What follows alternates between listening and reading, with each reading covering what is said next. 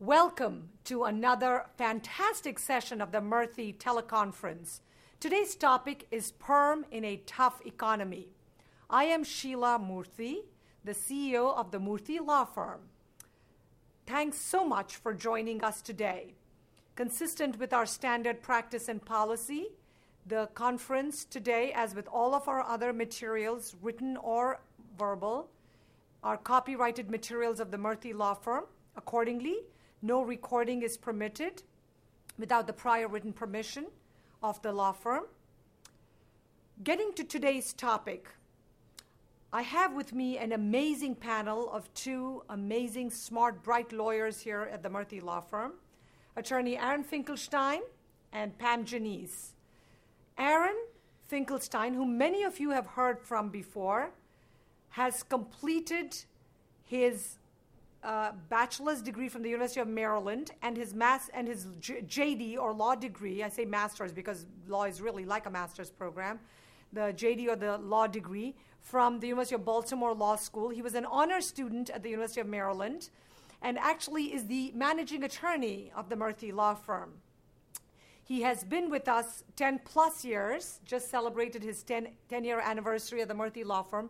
And we're so proud, delighted, and honored to have him with his decade-long years of experience here, plus another half a dozen plus years experience working as an immigration attorney and a law clerk with his prior law firm. The other amazing attorney on today's panel to discuss the perm in a tough economy is Pam Janice.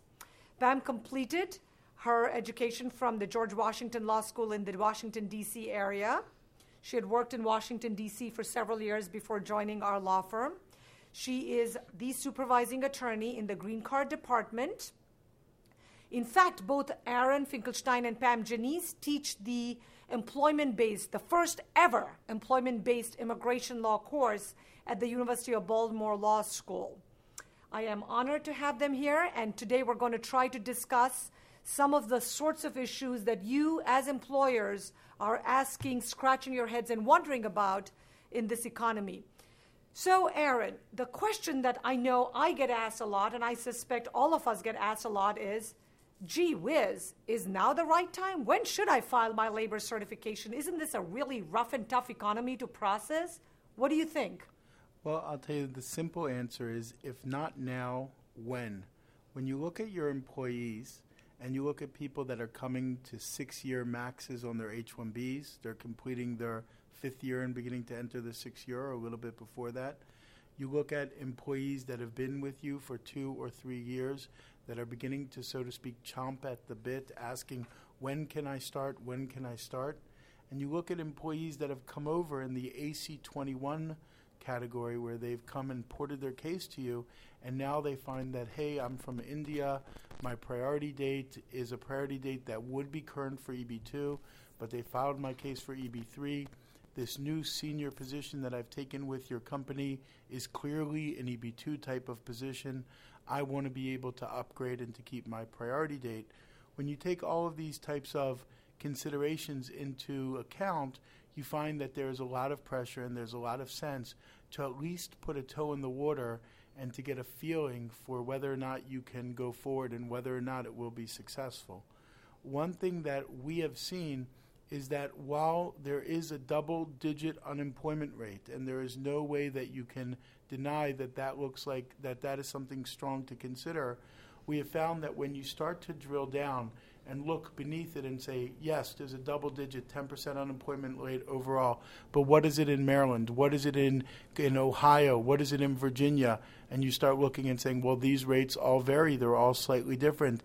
You start looking at what is it for software engineers? What is it for IT professionals as compared for other professions? And you start to see that that number starts to become smaller and smaller, and the viability of the case appears to become bigger and bigger. Aha. And actually, I think it was CNN a couple months ago where they said that even though the nationwide unemployment is over 10% generally, the fact is for college graduates, it's apparently less than 6%. And for those with a master's degree, it's actually 2 or 3%. And historically, it's been shown that anything less than 6% unemployment is really zero or negative, because apparently this is just a statistic, a number, the way it works from an economic or statistics viewpoint. Now, I'm not an economic person or a statistician, but I'm sure many of our smart, bright clients in the high-tech field can appreciate what these numbers really mean, because apparently people aren't seriously, really, truly looking, because there's a number that's just viewed, and that 6% is really the equivalent of 0% unemployment. So it's all very interesting, and the fact is there is absolutely still a need in certain high-tech areas, and you all who run businesses, who run companies, know that even when we run advertisements for attorneys in immigration law with 10, 15 plus years of experience, we get a couple resumes, but for whatever reason, either knowledge-wise or attitude-wise, that's not the person we want to bring on board.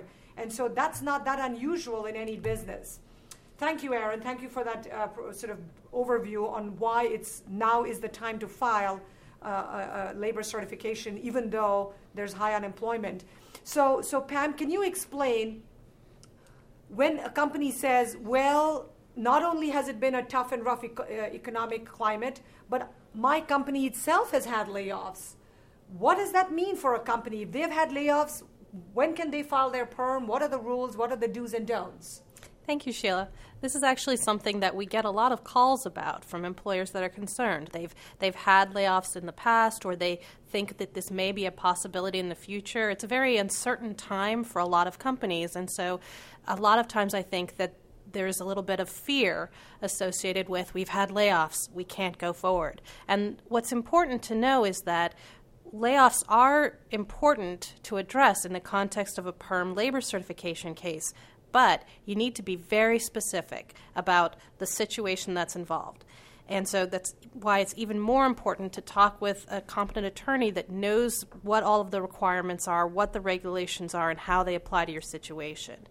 And what layoffs mean for perm is that the regulations require that if the employer has had a layoff of a U.S. worker in a related occupation in the area of intended employment within the 6 months prior to filing a labor certification, the employer needs to, number one, disclose that information, and number two, demonstrate that the company attempted to notify the U.S. worker of the job opportunity and that those individuals were properly considered for that position. Okay, so if a company has tell somebody goodbye because the person was incompetent or not performing the job properly, is that a layoff? That's not considered a layoff in the context of a labor certification case. A layoff is an involuntary separation of a worker without cause. So if a person is terminated for cause, that's not considered a layoff. But if any person, even just one person, it doesn't have to be,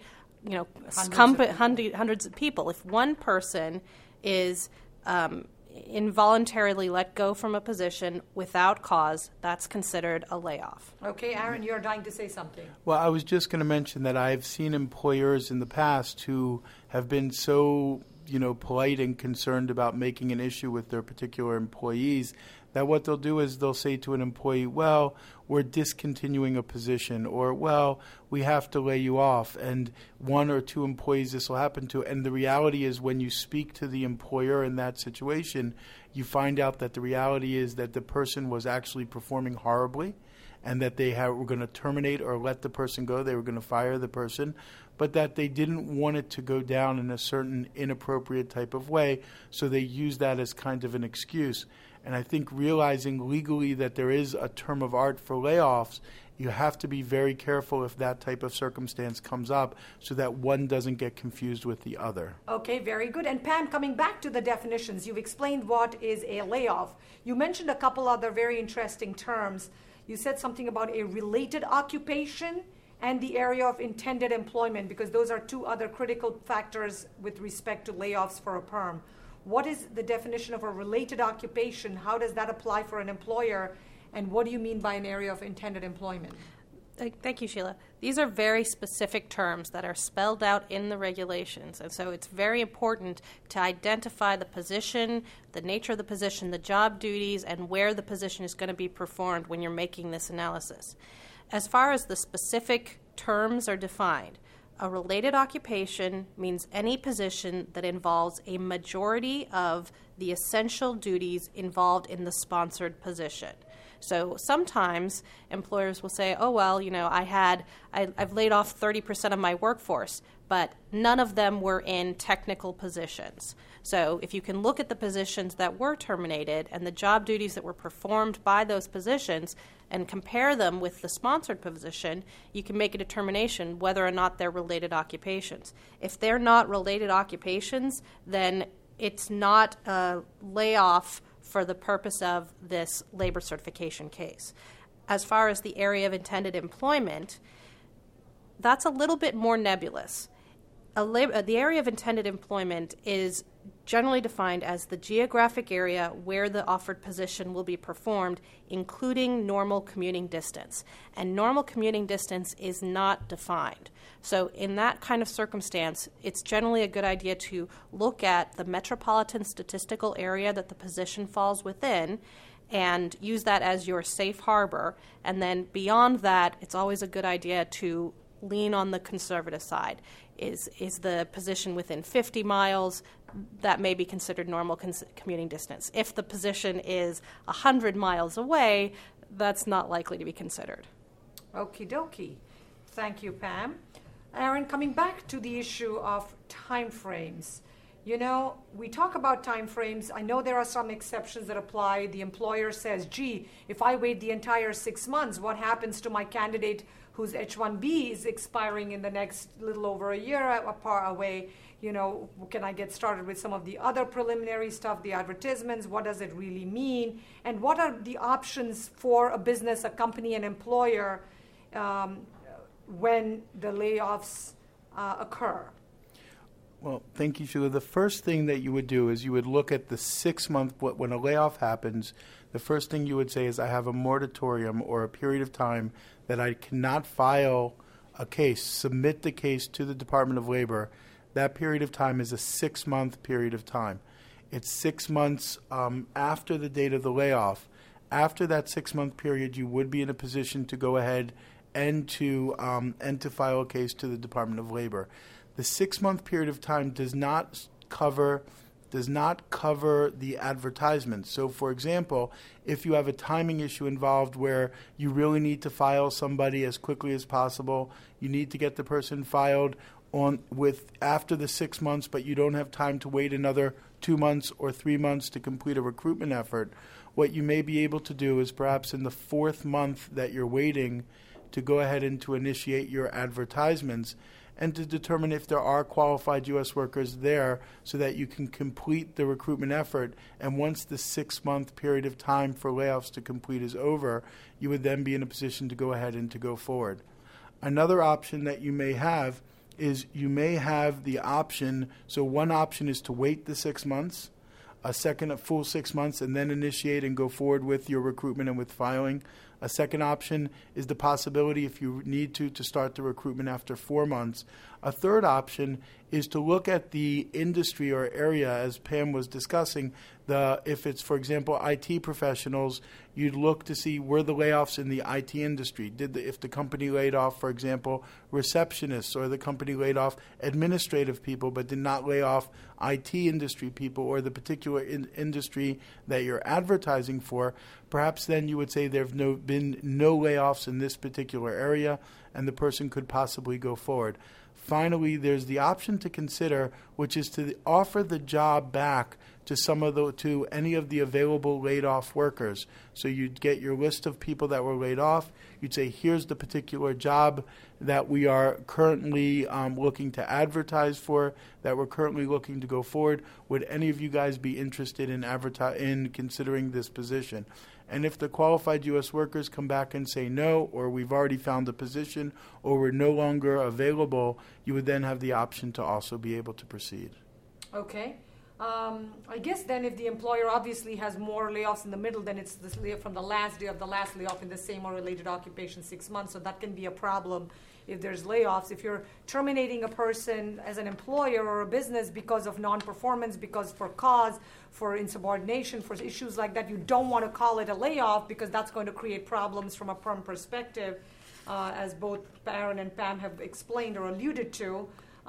You also have the whole issue of being strategic and smart, because if you've not had a layoff for 6 months, then you plan it, and if it's 2 or 3 months before the 6 months, you start running the ads, you keep your package ready, you complete all your recruitment, do everything, and literally you can file it the next day after the full 6 months are over. And that way you don't have a problem with the Department of Labor rules, you don't have an issue as a company with any of the other rules, but you protect yourself and your company and your business, and you are fair and appropriate with all of your recruitment efforts. Yeah, some people actually say man plans and God laughs.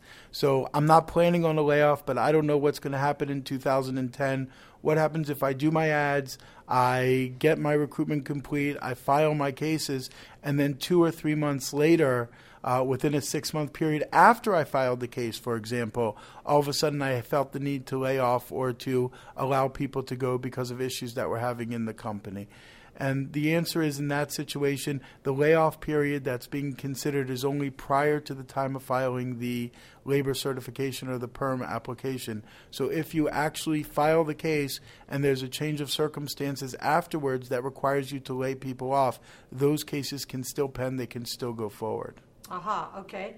And tell me, who are the kinds of people, or who are the people that an employer is required by law to contact during the PERM recruitment process? Because if they get a bunch of resumes, is it the prior employees? Who are all the different kinds of people? Well, the different kinds of people that you're required to contact are any qualified U.S. workers. Qualified U.S. workers, people that are authorized to work in the United States without sponsorship, people that are qualified that meet the minimum education and experience requirements dictated for the particular position. So those would be the people that are required to be contacted. Now, if my theory is, when in doubt, interview. If you're not sure if a person is qualified, if you can't tell from the face of the resume, if you're uncertain as to how to proceed, the best thing to do is to contact the person to schedule the interview and to clarify their qualifications and to make sure that you're not disqualifying anybody inappropriately. So if they clearly don't qualify, then you'll have no obligation. If they clearly don't qualify, you would have no obligation. But it's better, right? Clearly don't qualify, no obligation. Absolutely correct. If somebody's on the fence, it's always better to do the interview, just in case later on. You never know in this time if there's going to be possible Department of Labor asking for more clarification. You just want to err on the side of doing something in a little bit more conservative fashion. Okay, and the issue that you just pointed out, that if the person has to be interviewed only if the person is a U.S. citizen or a U.S. worker or a lawful permanent resident, where's that in the law? Because you get asked that all the time. People say, hey, can you tell me, do I have to? Where's that written? Well, actually, that is the fundamental purpose of the law. It's in the preamble, and it's throughout everywhere that you look at the regulation. The whole purpose of labor certification is to protect qualified U.S. workers from this concept of people coming in and taking over jobs. That's the basis of labor certification. So if you ask where is it in the law, it's clearly written throughout the regulation. It even talks, for example, if you look at what talks about advertisements in 20 CFR 656.17, talks about you can't state wages that are less beneficial to the. You can't have wages on the labor certification that are more beneficial to the foreign national than they are to the qualified U.S. workers. When it talks about stating minimum requirements in the advertisements, the minimum requirements can't be minimum requirements that are stated that would cause U.S. workers to not want to apply for the position. All of these types of things are basically the fundamental of what's throughout the labor certification process. Okay, and what if the employer cannot contact certain employees after a layoff? What happens? If an employer cannot contact certain employees after a layoff, the employer should be able to document the good faith attempt. Generally, certified mail return receipt is a good idea, that they've made attempts to contact them and that through no fault of their own that they were unable to contact them. And that should be something that would be sufficient to demonstrate to the Department of Labor. Okay. Now, Pam, I know this is a hot topic. It really annoys people because one of the main reasons that PERM was introduced into the law was for quick, fast, expedited, sweet, fast process. What we're seeing and what every company in the country is seeing when you're processing PERM cases for the green card for employees is that almost every second case or more is being subject to a U.S. Department of Labor audit. What is the current trend? What's the statistics? What's going on? I know we process, hundreds, if not thousands of cases each year at the Murthy Law Firm. And what are the trends that we're seeing both from what Department of Labor is sharing with us and what we are seeing internally in our own practice with respect to audits? And where do you see light at the end of this dark, long tunnel? Thank you, Sheila. There does seem to be both good news and bad news in terms of recent trends with Department of Labor. We seem to have moved back to the random system of issuing audits, as opposed to, you're correct, there was a period of time there where they were issuing targeted audits, especially on the issue of business necessity, with the result of close to 50% of cases, it seemed like, were being audited. And now we seem to have returned to a random series of audits being issued, and not quite at the same high rate. However, coupled with that, we're now seeing an increase in second audits. These are where there was an audit previously back in 2007, 2008, and was responded to, and now Department of Labor is coming back saying, give us this additional information. Things like, now show us the person's qualification, now show us the resumes and the reasons for disqualification, now show us proof of this additional posting that that we didn't request previously. They are issuing more of these second audits. And the reason that they're issuing more second audits is because they feel the economy has changed from 2007 to 2009? I think it's more along the lines of they're trying to get a greater degree of information, because at the same time we're also seeing that the initial audits that we're receiving are more specific in requesting the documents they want. Things like asking as part of the initial audit for resumes or asking for proof of the beneficiary's qualifications. So in a way, I think Department of Labor is trying to get a clearer picture of what employers have been doing that they weren't getting from the initial audit. I wish that they had included that as part of the initial audit 2 years ago, but unfortunately they've decided to do so at the end. The good news is that we are seeing fairly quick turnarounds from the second audits, within a few weeks even. So that's good news, is the fact that you're not seeing it continued another 2-year delay after a second audit. Also, we're seeing increased denials for novel issues. These are being reported to us from individuals that call in looking for help. They're being reported on the forums. There seems to be... I'm sorry to interrupt, Pam, but those are not Murthy Law Firm cases, correct? No, I'm talking about trends that we're seeing overall. What we're seeing also is that there seems to be a lack of discretion. That, for example, a case of the employer returned the signature pages of the ETA 9089 form, but not the complete form.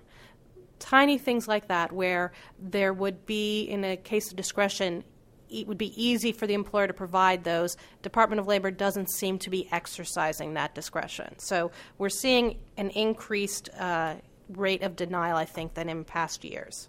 Aha.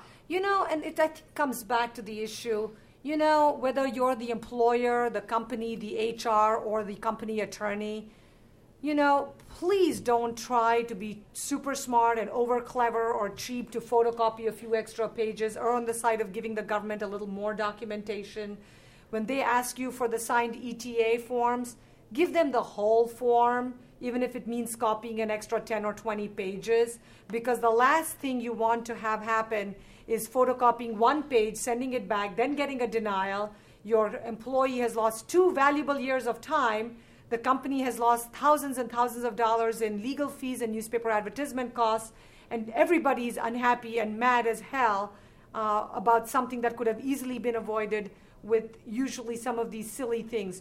We try not to, we're smart, we're aggressive, we're proactive. We like to think we're very smart lawyers. And part, I think, of being a smart, good lawyer is knowing when to be very clever and creative and when to just follow the rules. Err on the side of caution, give them more paperwork, give them everything they want and a little bit more when required. And being clever when it's a weak case, not to give something that you know is going to harm the client. But be clever about how you do it. And if you're not sure how to do it, work with the best law firms in the world, like the Murthy Law Firm, and to guide you and help you in this process. Okay? I think what we're seeing is that Department of Labor is looking at these cases with a fine-tooth comb. They are looking at the little tiny details.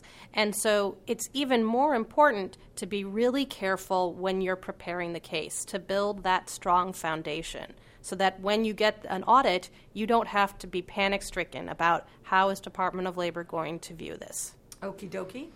Now, I know we've been reading, and in fact, I think just this afternoon there were a bunch of memos and a bunch of information that was coming out about new developments with respect to prevailing wages for the green card process, is separate from the H-1B, which I know has been dealing with a bunch of its own process, and that there's a new system that's becoming effective, I believe, from January the 1st, which really becomes January the 4th, because 1st, 2nd, and 3rd are Friday, Saturday, and Sunday, all public holidays. So the 4th of January, which is a Monday, is the new day, new rule, new effective system, mail, and then online, and all kinds of funky stuff that's going on. What is it that employers should know? What's the process? What's the system?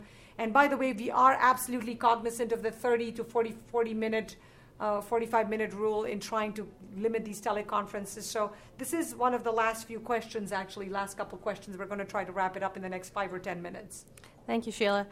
With this new system, there are a lot of questions out there because they're going from 50 different systems for issuing prevailing wages to one centralized system. Yay! And we're very excited about this possibility. It's going to be nice to have some standardization. Cautiously excited. But at the same time, we're very cautious about how we're viewing this. There are some significant changes to the new form that they're looking for information about supervision, travel, special requirements, if the position is going to involve working in locations other than the primary work site. So there are going to be some new variables in issuing prevailing wages. This means that it's even more important than ever to be really careful with defining the requirements up front, because you will unlikely to have much back and forth with this national system. Also, it's important to know that there's probably going to be a delay. This process is probably going to be slower. Currently, it's a mail-in system. They have talked about getting to the point of having online submission, but they're not there yet. Wait, did you say email or mail? Mail, snail mail. Mail, like where you stick the you have to put a stamp on it on the envelope and put it in the send it in. Exactly. That's crazy. Well, they're working on, like I said, establishing an online submission format, so hopefully we'll get to that point. But in the meantime, employees need to be prepared. There's probably going to be a delay. And one of the things you can do to minimize the delay is if you provide an email contact address for the person's requesting the prevailing wage, it looks like they may email it back, which hopefully will help. So again, be very, very careful when you're preparing that form. Also, because of the fact that there's not going to be so much back and forth, such as people may have experienced with state workforce agencies, you're going to have to look at the possibility of using alternate wage surveys. The problem is that the O-Net wages don't seem to really reflect the economy yet. You have to look at the possibility of alternate wage surveys that may be more in line with the actual wages that employers are using. And so this is, again, something you want to look at up front, anticipate what the likely wage levels, classifications will be, research the alternate wage surveys that are out there, and keep in mind the time frames that you're going to be dealing with. Normally, you obtain the prevailing wage determination first because if you normally have to file during the validity period. the validity period can be anywhere between 90 days and a year, and we don't know where within that range this new national center is going to be falling. They may say all our prevailing wages are only good for 90 days. They may say they're good for up to a year. We're not going to know until they start issuing them. So again, this is going to be a big change for a lot of people who are used to their state workforce agency giving them a longer period. So again, they're going to have to be paying attention to the time frame, planning their recruitment accordingly, and being really careful up front to define the requirements. And what about the wage range? I know a lot of companies and businesses say, well, for a software engineer, we don't have 40,000, 50,000, 60,000. It could vary from 40 to 60 or 40 to 80, depending on the person's credentials, education, qualifications, the sophistication, the complexity of the job, like every business, every real-world employer. How do wage ranges fit in with the perm processing? Well, I am a big fan of wage ranges. The good thing about the wage range is that it takes into consideration the exact kind of scenario that you're talking about. And at the same time, the employer can use this if all of a sudden circumstances change and people have to take a temporary pay cut. As long as they're prepared to guarantee the bottom of the wage being at least equal to the prevailing wage, the salaries can fall anywhere within that range. And that's going to be very beneficial at the I-140 stage, because at the I-140 stage, you just need to demonstrate the ability to pay the bottom end of that range. Okay. And so that's part of what we at the Murthy Law Firm do, is when we, start the labor certification of perm processing, we actually prepare majority of the work and the paperwork, including getting the tax returns and everything in advance, so that it won't come back after 2 years or 3 years of waiting saying, oops, nobody double-checked that the employer's tax returns, and now the I-140 petition will not be approved. And that is a very, very important factor to consider, because a lot of businesses and law firms don't go that extra mile to do that extra work in advance for the planning, which is critical. So to try to summarize what Aaron and Pam have just gone over, which is, when is the right time? Now is as good a time as any, because I know we're talking about the V recession, the W recession, the L recession, Lord knows what other alphabet we could use. But, with the TARP funding, with federal government funding, they're hoping that 2010 will be a little bit better than 2009. But again, people are saying 2011 and onwards may again go back for another dip in the seesaw that's going to happen with the economy. And again, nobody has a crystal ball. Nobody knows for sure. So now's a good time as any, especially if the candidate has used up 4 years of the H-1 process and really needs to get something underway. Second, drafting considerations and early preparation of the case, narrowing the focus to the real-world actual minimum requirements for the job are critical. You really want to, as an employer, identify the special requirements and be prepared to explain business necessity, because a lot of companies are not able to explain why they need somebody with a particular skill set, particular software, particular hardware, particular number of years of experience in a specific skill. And you want to distinguish or differentiate between a short-term and long-term training to justify those requirements. We are finding that the U.S. Department of Labor reviews business necessity types of issues as unduly restrictive requirements by the employer with greater scrutiny, especially when the unemployment is high. So be careful. Be careful that you're working. You understand that these are possible reasons for an audit.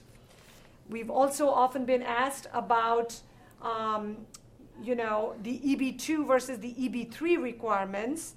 The EB-2 versus EB-3 is something you as an employer are often asked. Again, remember, the salary will be much higher in most EB-2 cases. The job descriptions are usually more sophisticated and complex. And people also ask about transferring the priority date from an earlier EB-3 approval case to a new EB-2 case. You want to be able to explain why that is, because it's a new position, etc. And then we had Pam explain a little bit about the new mailing system We have a lot of gray areas with the new prevailing wage system, and the safest time to get started is now. I can see that Aaron is dying to say something to me. I can see him, but you all can't hear him nipping at the mic. But he's pretty much, I think, wants to talk a little bit and explain for those who are not maybe very clear on business necessity and issues like that. Go ahead, Aaron. It's funny because I could never be a poker player. My face just gives it all away, but it's a great face for a microphone and I guess for radio. The only thing I was going to mention is just Sheila mentioned very, very accurately about business necessity and being prepared to document.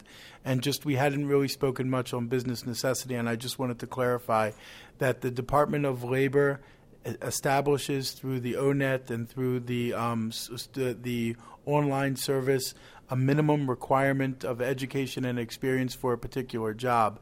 If that minimum requirement is exceeded, in other words, the employer says, hey, I understand a bachelor's in 2 years is what you're telling me I need, but it's my job and I know that I need a bachelor's in 5 years, that's considered something that would be a business necessity, and that's something that would require documentation. So requirements of an employer that exceeds the minimum requirements dictated by the Department of Labor would require business necessity. And I know that Sheila was also mentioning about the EB2 and EB3. One major consideration that we're seeing with EB2 and EB3 are people that are AC21, those guys from 2007 that got all their cases filed, that have the option to move to a new company in a higher position, that are saying, hey, back then when I filed, I was EB3. This new job that I've taken with you, new company, is now an EB2 position. I'd like to be able to upgrade to get that priority date to work for me in that higher type of classification. So I'm going to stop chomping at the bit, and I'm going to pass the mic back to Sheila. Thank you, Sheila. Thank you so much, Aaron, and thank you so much, Pam. I want to be very cognizant of the time. It's been about 35 minutes. We are sensitive to you taking away precious time in the middle of the day, but hopefully this was a very valuable and worthwhile investment of your time to really understand the nuances of how to deal with perm in a tough economy. We hope that we have been able to guide and provide you some useful pointers today. On behalf of Aaron Finkelstein, Pam Janice, and myself, Sheila Murthy at the Murthy Law Firm, and our entire team here at the Murthy Law Firm, we would be honored and delighted to help you and your business and your company to process all of your perm cases or H-1s or green cards or any of your other immigration matters. As you know, our slogan is, we know your immigration matters, because we have both the knowledge and we know how important immigration is to business, to America, and to our nation, which is a nation of immigrants. So thank you so much for joining us. On behalf of all of us, here's wishing you, your family, and all of your loved ones a very, very best wishes for the new year. May 2010 bring you much happiness and success, and may we all continue to contribute to a great and thriving U.S. economy and a world economy that does amazing with your help. Thank you for running profitable, valuable businesses, and thank you for giving us a chance to share some information with you all. Have a great day and a wonderful year ahead. Bye-bye.